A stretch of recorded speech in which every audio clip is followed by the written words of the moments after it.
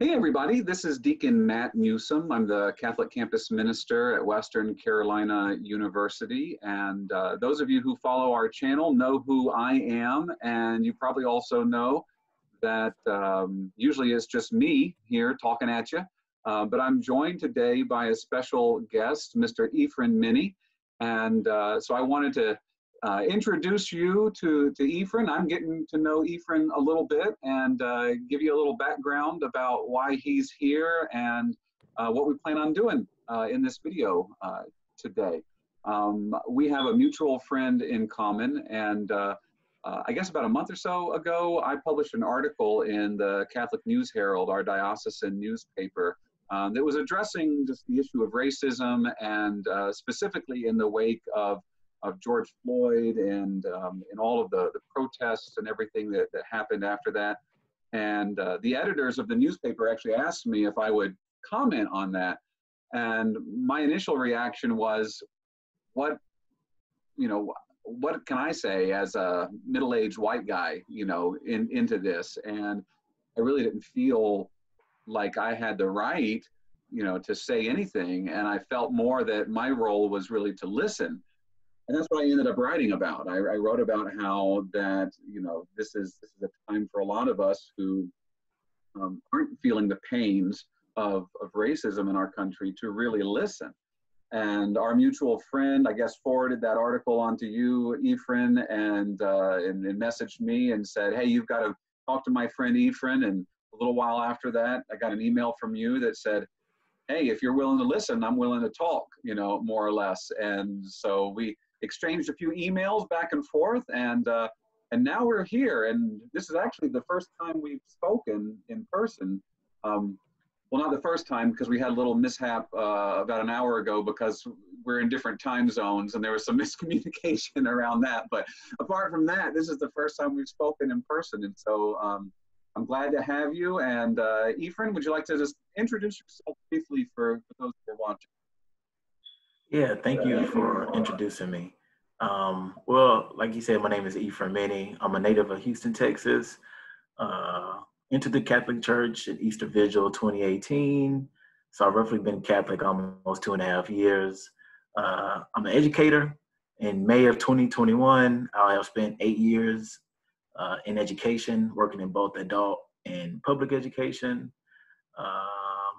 And so as I've been a Catholic, I've just been doing more and more, looking for ways to, grow my faith and teach others about the historic truth of the faith that we all love and share. And I think at this moment right now that we're having this dialogue about, racism and how we can listen and mutually grow in the body of Christ is an opportune time. And so any way I can, lend my help in my perspective as a Catholic and as a Black man in America is always rewarding. So thank you for this platform. Yeah, that's awesome. And I was thrilled to hear that you were an educator. I think I shared with you that my dad is a retired school teacher, so I have a lot of respect for those who are in education, and especially as a man in education, you're a minority in that sense too. I know that was something that my father experienced. He was a kindergarten teacher, which was really unusual to have a male kindergarten teacher. But also as a convert, because you and I have that in common. I came into the Catholic Church when I was 23 years old. I was baptized at the age of 23, and so I'm always intrigued to hear the stories of other converts. So let's begin with prayer first, and then we'll get into our conversation. In the name of the Father, and the Son, and the Holy Spirit, amen. Amen. Lord, we give you thanks for this opportunity that you've given us to come together and talk about some of the issues that face certain members of the body of Christ, and to listen to that voice and hopefully move towards a point of reconciliation. We ask that you bless this conversation, that you open up our minds and our hearts to receive whatever wisdom you wish to give to us this day through our words. And we ask this all through Christ our Lord. Amen. In the name of the Father, and the Son, and the Holy Spirit. Amen. All right. I was thinking, just as a pretext to this conversation, and then I'll let you add it, Ephraim. I was in my own thinking, in the wake of all of this, as I was thinking about my own experience of race within the Catholic Church, my starting point was wow, as a Catholic, we have a great privilege of being in a very diverse church. I'm going to go ahead and say probably the most diverse church on the planet, because we are a global church, and we've got people of every race, ethnicity, every language is spoken in our church. But when I think of my own personal experience as a Catholic here in Western North Carolina, I know most of the Black Catholics that I have a relationship with are from Nigeria or Kenya or Cameroon or Uganda. And on the one hand, it's like, wow, that's a really diverse experience I have. But when I think of the native, born and raised here in America, African American Catholics, I know very few. And that's a poverty, to me. And I went and I was curious. I'm like, well, how many African Americans make up the Catholic, are in the Catholic Church in the United States? And I went looking for that number. And according to the Pew Research Center, it's something around 3% of American Catholics are African American. And so while on the one hand, we have a very diverse global church, the reality is for a lot of American Catholics, their experience of church is very white, or Anglo and Hispanic, but not very African, not Black. And so I'm very pleased to have you here to share a little bit about your experience in the church. And so I'm interested in your conversion story, because I'm always fascinated by conversion stories. So tell me, what was it about the Catholic Church that drew you to her? What was that like? And specifically as a Black man coming into a church where there were not a lot of people that looked like you. Yeah, that's a really good question, and you gave some really good, preface to it. I think two things that really drew me to the Catholic faith was overall, it was just a quest for truth. And so when I first started studying the Catholic faith, I was initially drawn to the Catechism of the Catholic Church. And when you look at the Catechism of the Catholic Church, it's just so systematic, and it's so formulated so beautifully, goes through the creed and the prayer so wonderfully, and it has all the dogmas and doctrines and the teachings of the church, and it presents it in a philosophical and in a faith-driven way that's so easy to I think it's so easy to understand. And so when I opened up the Catechism, and I just saw the breadth of all the church's teachings with these impressive footnotes at the bottom, and Mm-hmm. church councils and fathers of the church that they reference, and you can go back and find their documents that they reference. All this is so overwhelmingly, great to me that I felt a need to, deepen myself in this 2,000-year-old body of theology and wisdom that's been handed on successively through the centuries. And so that was definitely one of my strongest reasons for becoming Catholic. And I had a catechism even before I was Catholic. I can remember when me and my wife was like on a random date going to the movie, and we stopped at a Goodwill, and I had that thing for just buying books and just putting them in my bookshelf. Yeah. And I just bought a catechism for $1. And over the years I would pick it up. Yeah, and over the years I would pick it up, and I didn't ever pay attention to it because I was like, this is a little too far-fetched for me in my Protestantism. So I'm not gonna take it too serious. But once I, got the scales off my face and I saw the truth of Catholicism, the Catechism became a gem, and it's truly one of the best things that the church has compiled. And the second thing I think that has really been fundamental to my conversion on this quest for truth is just, I think this is quote that's popular, and it says, to cease, it says, to be deep in history is to cease to be Catholic, by Cardinal Newman. Cardinal Newman, the patron saint of campus ministry. He's the patron saint of campus ministry. So that's, yeah. Yeah. So Saint Newman now, this quote was just so profound. Now that I heard about it, it's an afterthought. But I think in my quest for truth, I took that that as a challenge. And so when I went back and looked at the earliest, fathers of the church and the historical documents that were available in sacred tradition, the church just made sense. And specifically, I'm thinking of the papacy and Petrine authority. And I can go back and look at the Council of Chalcedon in 451. And in the documents that they have, it says something to the effect of, thus Peter has spoken through Leo. And I heard that and I read that immediately. And I was like, wow, this line in this council has so much, depth to it that it just speaks to, Peter's primacy. It speaks to the succession of bishops of Rome. And it speaks to this idea that has been acknowledged even in the, 5th century, that we still believe now, that Peter has a continued succession of, the Bishop of Rome. And then again, I thought about, St. Irenaeus is against heresies, and with Pope Victor's dispute with the early church and how they wanted to, in Asia Minor wanted to find a different Easter date. But Pope Victor said, all other churches must agree with this church, this Church of Rome. And so just hearing those two, I think those were two powerful, early church, witnesses that really increased my resolve to be Catholic. And just being immersed in, the early church really helped, cripple my understanding of what it meant to be a Christian. Yeah. And so I just felt my conscience, propel me to the Catholic faith. Yeah. But the second part of your question about, what is it like to be, I guess, a minority in the church? Yeah. Can I ask something real quick though before you get into that? Yeah. What church were you brought up in? Well, initially, my mom raised us irreligious. Like, we didn't have any religion at home. Okay. Yeah. At all. And so I think it was about high school. My brother, or my closest brother, I'm the youngest of 4. He made some poor decisions. And so I decided that I wanted to do something in my family to, make me stand out, not make me seem like I wanted to follow in his footsteps. So I just started attending church, and my uncle church, who's a pastor.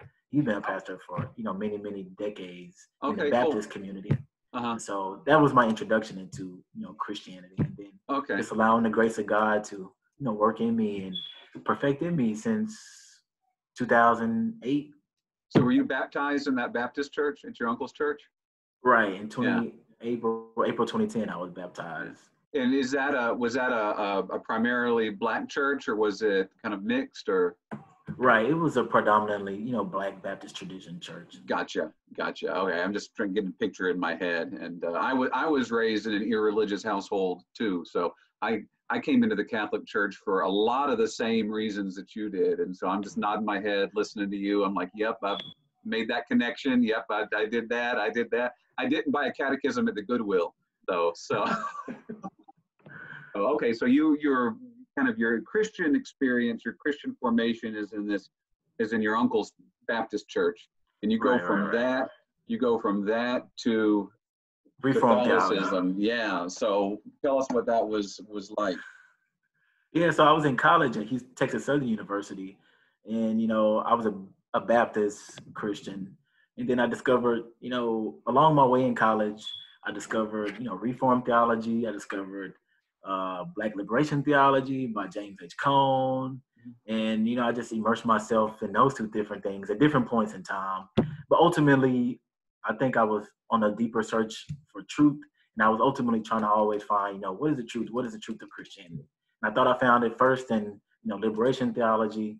Then I didn't. Then I thought I found it in Reformed theology by studying Calvin and Sproul and MacArthur, but I didn't find it. But ultimately, I just kept having these questions in the back of my head when I would attend Sunday worship. Like, man, there got to be something deeper than this. It has to be something deeper that the apostles left. And I thought I was going to find it in the Presbyterian church. Researched it, didn't work out. Methodist church, didn't work out. Episcopal church, no. And like all these other denominations were, 500, 400-year-old originated like that not too long ago. And so, yeah, I just ultimately just put that back at the back of my mind of, I still need to find this truth, but I'm just going to go along in the motions. And I think I tried to convert to the Catholic Church twice, but I just had a whole bunch of intellectual barriers Yeah. that I mentioned regarding like tradition, the Uh-huh. process of justification and worship. But then on the third time, I was just like, wow, I heard the Divine Mercy Chaplet song on EWTN, and I was just like, man, this song is so beautiful. Oh, yeah. The lyrics are like theological, and it sounds so, harmony. It sounds so peaceful. And then after I heard that song, just all the doubts and misconceptions I had just went away, and I picked up the catechism and I read different things from Catholic Answers and Catholic.com, and just made total sense. And I decided I was going to be a Catholic in, fall of 2016. So Divine Mercy. Praise God, right? Yeah, that chaplet is beautiful. I know the EWTN video you're talking about, and you can get lost in that. That's whenever I pray the Divine Mercy Chaplet, if I've got a group of people with me, I'm not just praying it by myself. That's my favorite way to do it, is to sing it like they sing it. It's just gorgeous. So, but the second part of that question is what was that like coming into a church that's, as I said, here in America is only 3% African American. What was that like for you? Yeah, I think one of the things that really influenced I didn't really think about this much at the beginning, because I can remember in RCIA there was the RCIA director for youth. She had mentioned a powerful connection that she had with Our Lady of Guadalupe for Mexican American Catholics, and she basically said Mexican Americans find their identity in Our Lady of Guadalupe, and I was like, I resonated with that. And so at that moment, I think, and I shared this to the class, when I think about converting to the Catholic Church, although the slave trade, crushed and decimated, the ties of Africa, the African descendants, through the mark of Catholicity that you alluded to at the beginning, I'm reunited back with my brothers and sisters in the Caribbean, Latin America, Europe, Asia, and in Africa too. So, Holy Mother Church in her universality, unites all of us back together again. So that was like one of the things that really motivated me to become a Catholic. I thought, instead of being like fragmented pieces in Protestantism, we were all united back in the one holy Catholic Church. So I didn't really have a problem going into the church. But I think after I got confirmed and I got my feet wet for a year, and I was just comfortable growing in the faith and trying to understand the faith, when I started my podcast called Priestly Passion, where I talked to priests in the Archdiocese of Galveston, Houston, I noticed that I wasn't attracting a lot of, Black priests or native Black priests. I only have about 10 episodes because it's so hard to get a priest down. But I noticed that, I'm interviewing like a lot of, non-Black priests in the Archdiocese. And, that was like one of the first, realizations that I'm a part of, a minority in the church where we don't have a lot of Black priests. And according to, USCCB, it's somewhere in the lower 33,000 number of how many priests total in America. And, Black men, native Black, or just Black men in general, make up a very small, number at 33 or so thousand. So that was like my first, encounter with, feeling like, I'm really a part of a minority here, and I need to do something about it. And so from that moment on, I just been really, power on fire for, trying to increase, what can I do to, promote more vocations, especially not only just vocations overall, but what can I do to aid, the shortage of Black vocations in my archdiocese. And, I've had, before COVID happened, I had this opportunity to try to meet with, the director of African-American Catholics of descent in our diocese to plan and like collaborate on how to address this, and just to meet, I guess, one-on-one with, I wanted to try to meet with one-on-one with, different pastors and priests at churches and see like, what can we do specifically at your parish to, promote the idea of vocations. So I think that was probably like one of the first, encounters I had about feeling like a minority, about the Black priests, I guess, short, and not necessarily a shortage, but just a low number when I became a Catholic. Yeah. That's really great that your first response was, how can I reach more people? How can I get more vocations and promote more vocations? Because I would argue too, we don't just need more Black priests, but we need more Black deacons. We need more Black sisters and brothers, and you know, in all, and even promoting the vocation of marriage, because that's a vocation that, you know, we talk about vocational crisis, and we tend to think in terms of the priesthood and the low number of priests, but there's a vocational crisis in matrimony too, and that's another area where we can really do some good work. And so I love that your first instinct was, what can I do? You know, and to be active. And so, you know, blessings on that part of your apostolate there, and I hope that yields good fruit, not just in your diocese in Texas, but throughout the church. But I'm curious, have you ever experienced any forms of discrimination within the Catholic Church, either overtly or sometimes more, I don't know, is covertly the word that I want to use here? You know what I'm saying? Yeah. Like overt or otherwise. Like, have you experienced any negative aspects of that? Yeah, I think since I've been Catholic, I mean, like I said, I'm still relatively a newbie. So I think one of the biggest things I've experienced is more, I guess, subtle acts of discrimination. Okay. In racism. And I think the biggest form that I see on a regular is just, like iconography and statues in churches. And what I mean by that is, so many parishes I go to, I've church hopped a lot in the archdiocese, and I've always tried to find a home.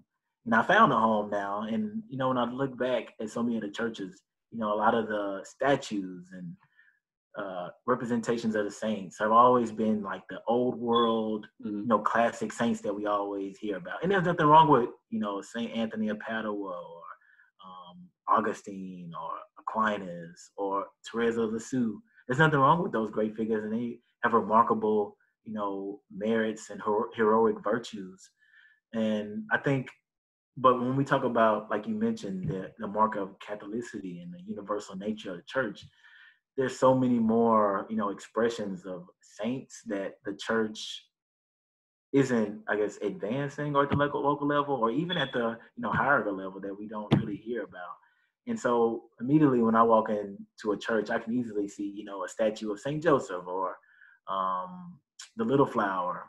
And so, and again, these are great figures, but, you know, I would also like to see, you know, Martin de Porres sometime depicted, or Benedict the Moor, or, you know, even in America, we have our own emerging, you know, Native Black people who are in the running or in the process of canonization, like Sister Thea Bowman, or Venerable Augustus Tolton, and you got Harriet DeLille, and you have so many other figures that are just in the running for canonization that, you know, we can easily look to and depict. And not just these figures, you know, we have African saints, you have, you know, a lot of saints in Central America, Latin America, Asian America. And so I think that's one thing that I've always seen. And it's more like I don't want to say it's not depicting that heaven is attainable, but it's more like, it's like heaven is all white, kinda. And so I know somebody on social media, he made a depiction of Saint Martin de Porres. You know, typically Saint Martin de Porres is depicted as a, you know, older guy, but this guy, you know, he depicted Saint Martin de Porres as like a young, you know, 2019, you know, Black kid. And I was like, wow, this depiction of Saint Martin de Porres is really cool, because it looks just like somebody I know up the street. And he's like, yeah, that's the point. You know, this picture is supposed to depict that heaven is attainable for, you know, somebody like your best friend who you see up the street. And so I think those type of, like, that representation that can easily be done at the parish level and can definitely create like a sense of like, you know, heaven is possible. I'm not all we know heaven is possible, but I can see myself in heaven, and I can see myself with, you know, Joseph and Mary and Augustine and so many other great figures that we always hear about.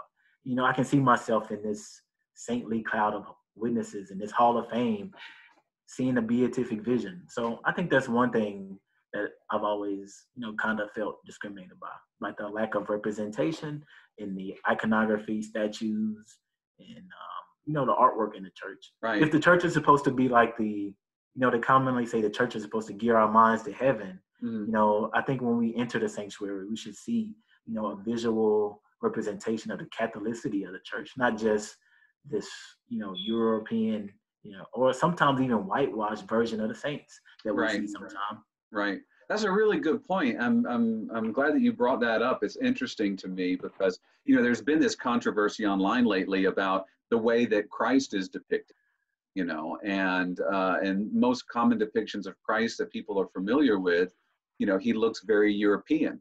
And there's been a lot of negative feedback that, oh, that's not what the real Jesus looked like. Because of course the real Jesus would have been, more olive skin, darker hair, he was, he was a Jew, and he would have looked like a Palestinian Jew of the time. And, but there is this tradition, there's always been this tradition of wherever the church has spread of depicting Christ as a member of that culture and that ethnicity, of a way of saying Christ died for us too. And so you go to Europe, Christ looks European, but you go to Africa, and there's all these traditional images of African Jesus, and the same thing is in Asia too. But here in the United States, if all we're confronted with, if all we see are those European images of Jesus, where's the diversity in that? Like, where's the representation? Like we started off talking about how diverse the church is, and I love what you're talking about, how that diversity ought to be reflected in the art that we see, and not the way that the saints are depicted, the way that Christ is depicted. And can I share with you? I want to share with you a little story of recently. I'm thinking about this in terms of the art that we have at our student center here in our campus ministry student center. And I realized I'm looking around our common room, and almost all the art I have hanging on the wall is like Renaissance European. And that wasn't intentional. I'll tell you exactly how that happened. Is I had a calendar. I had a sacred art calendar, and it was a Renaissance, all these depictions. And I just cut pictures out of that calendar and put frames on it and put it around as a way of, getting some inexpensive art. And I realized, I'm like, if somebody comes in here, all they see is one style of art, one face, depicted. And I said, there's such a rich tradition in the church. And so just recently, about a week ago, I got in some Ethiopian depictions of Jesus. I got in some Japanese depictions of Jesus and added that to our walls. And so now we've got multiple different historical and cultural ways of depicting our Lord. And I was just, I just installed those on the wall, and I was standing back and I was looking at it, and I said, this is beautiful, because this is more of a representation of the universality of our faith. And so I agree with you 100%. That's something that we as a church need to be mindful of when we're looking at the way that we decorate our churches, and I would even say our homes, and our offices and our gathering spaces. How are we depicting Christ and the saints? Are we depicting the universality of the church? So that's beautiful. Did you have anything else you wanted to share about any kind of discrimination or issues that you've experienced as a Black man in the Catholic Church, or was that primarily? I think that's primarily it. Yeah. So, yeah, that's primarily it. So let me ask you this, and this might be our closing question, just because I don't want this to stretch on for forever and a day. Maybe we'll come back and have another conversation. But, in light of this kind of national conversation that we're having right now about race, a lot of white people like me are listening, and we're paying attention to this issue, maybe a lot more than we have before. And we're kind of filled with this sense of, okay, what can I do? What can I do? And so as a Black man, a Black American, but Catholic in particular, what's your response when somebody comes to you and says, what what can I do to promote justice in our church right now and in our world right now, and fight against racism? I feel helpless around this issue. So what would be helpful? Yeah, that's a really good question. I think first and foremost, I mean, just as we talked about at the beginning in your passionate article that you wrote, you gotta listen. You know, and I've been Catholic almost 2.5 years, and I've interacted with many Catholics of different ethnicities and racial lines, and I've gone and I've discovered so many different stories that they have to tell, and different struggles that they've had within the church. And although I may not speaking as myself and then somebody who's probably white who can't identify, I can't identify and walk in their shoes exactly with the struggles that they went with, but I can understand what they are saying, and I can empathize with them enough to listen and not try to interject. Well, everybody's not like that, or everybody in church doesn't do that sort of thing. So I think first and foremost, you just gotta listen and just don't try to interject, or defend anything. Just listen, purely listen. Then the second thing I think is first is that you have to hit the ground running and do the work and get your feet wet in any way possible. And there are so many different things that you can get your feet wet in the church and as in the nation as a whole. Like first, I think we need to always, I don't want to say we need to put good pressure on the hierarchy in the USCCB, because many Catholics of color, we notice that they are slow to respond on certain issues. Like for certain issues, they quickly jump to it and issue statements and condemnations, and they have all this strong fervor for other issues. But when it comes to issues for so many things that impact Black Americans, we've noticed that they are quiet sometimes. And so I think that's one thing that we always need to do. Secondly, I think we can advocate for, we can all advocate for issues in like fair policies that destroy the, white supremacy and break down the barrier of injustice in social policy. And, make sure that you're getting out to, influence political leaders, and make sure that you're paying attention to, at the local level, especially issues and causes that are going on that disproportionately affect people of color, and getting out and voicing your opinion on it. Something else that I think we can also do as an educator, I think there's a deficit and I'm not a Catholic educator. I don't teach in a Catholic school, but I do own, a Catholic textbook that they use in schools, and I noticed that it doesn't have any mention of like the Catholic Church's role in like the slave trade. No mention of the Atlantic slave trade. No mention of the scramble for Africa. Anything like that. It's just purely historical. And so I think that's one thing that parents should do, and everybody can advocate for, is making sure that we have an inclusive history in our classrooms. Black Catholic history is often neglected by the dominant American society, but Black Catholic history is so rich when you understand, the struggle and perseverance that so many have went through generationally just to receive the Holy Sacrament of Eucharist. And you're supposed to squeeze it all into 1 month. Right. Now, I was gonna say that also too. That's gonna be another point I was gonna say. Like, don't limit, people of color to just a month. Black Catholics have their own month, and you nationally have Black History Month.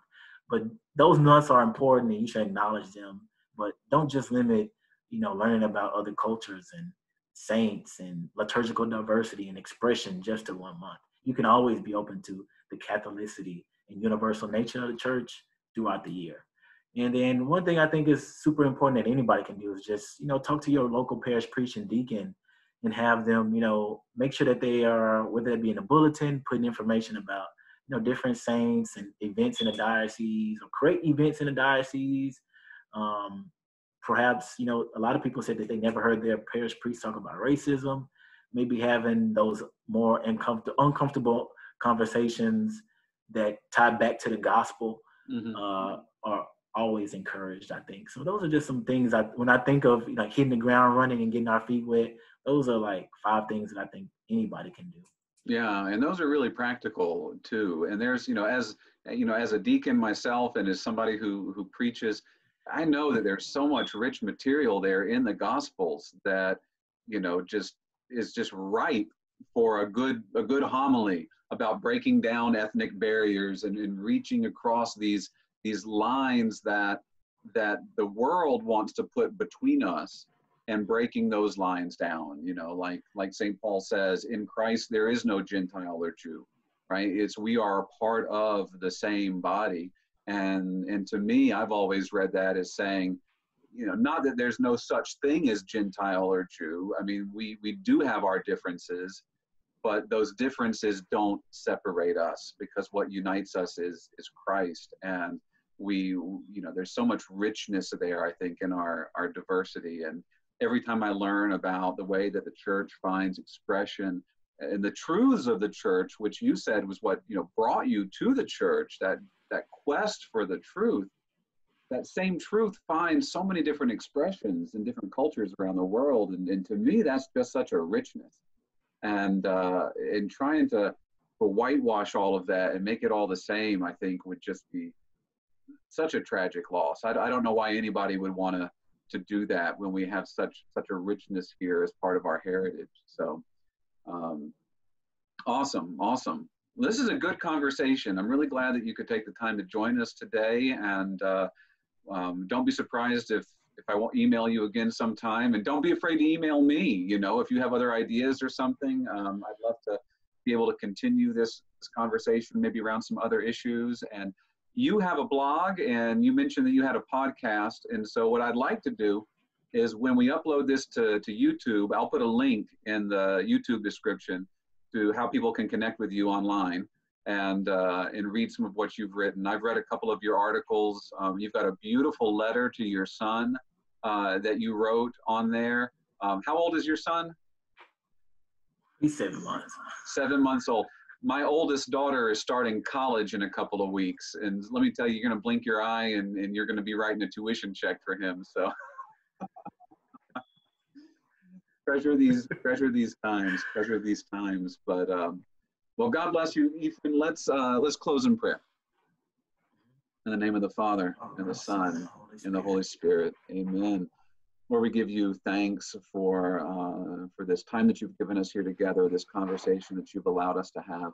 We ask that you inspire all of those who have listened to these words, and just open up their hearts, soften their hearts to do an examination of their own conscience, and maybe come to a deeper appreciation of not only any role that we as individuals may have played in society that have furthered the divisions among us, but inspire us today to see ways that we can come together and heal these divisions and more fully experience that great union that you long for us to have, not only with each other, but with you and through you with our Father. We ask all of this in the name of our Lord Jesus Christ, who lives and reigns with you in the Holy Spirit, one God forever and ever. Amen. In the name of the Father, and the Son, and the Holy Spirit. Amen.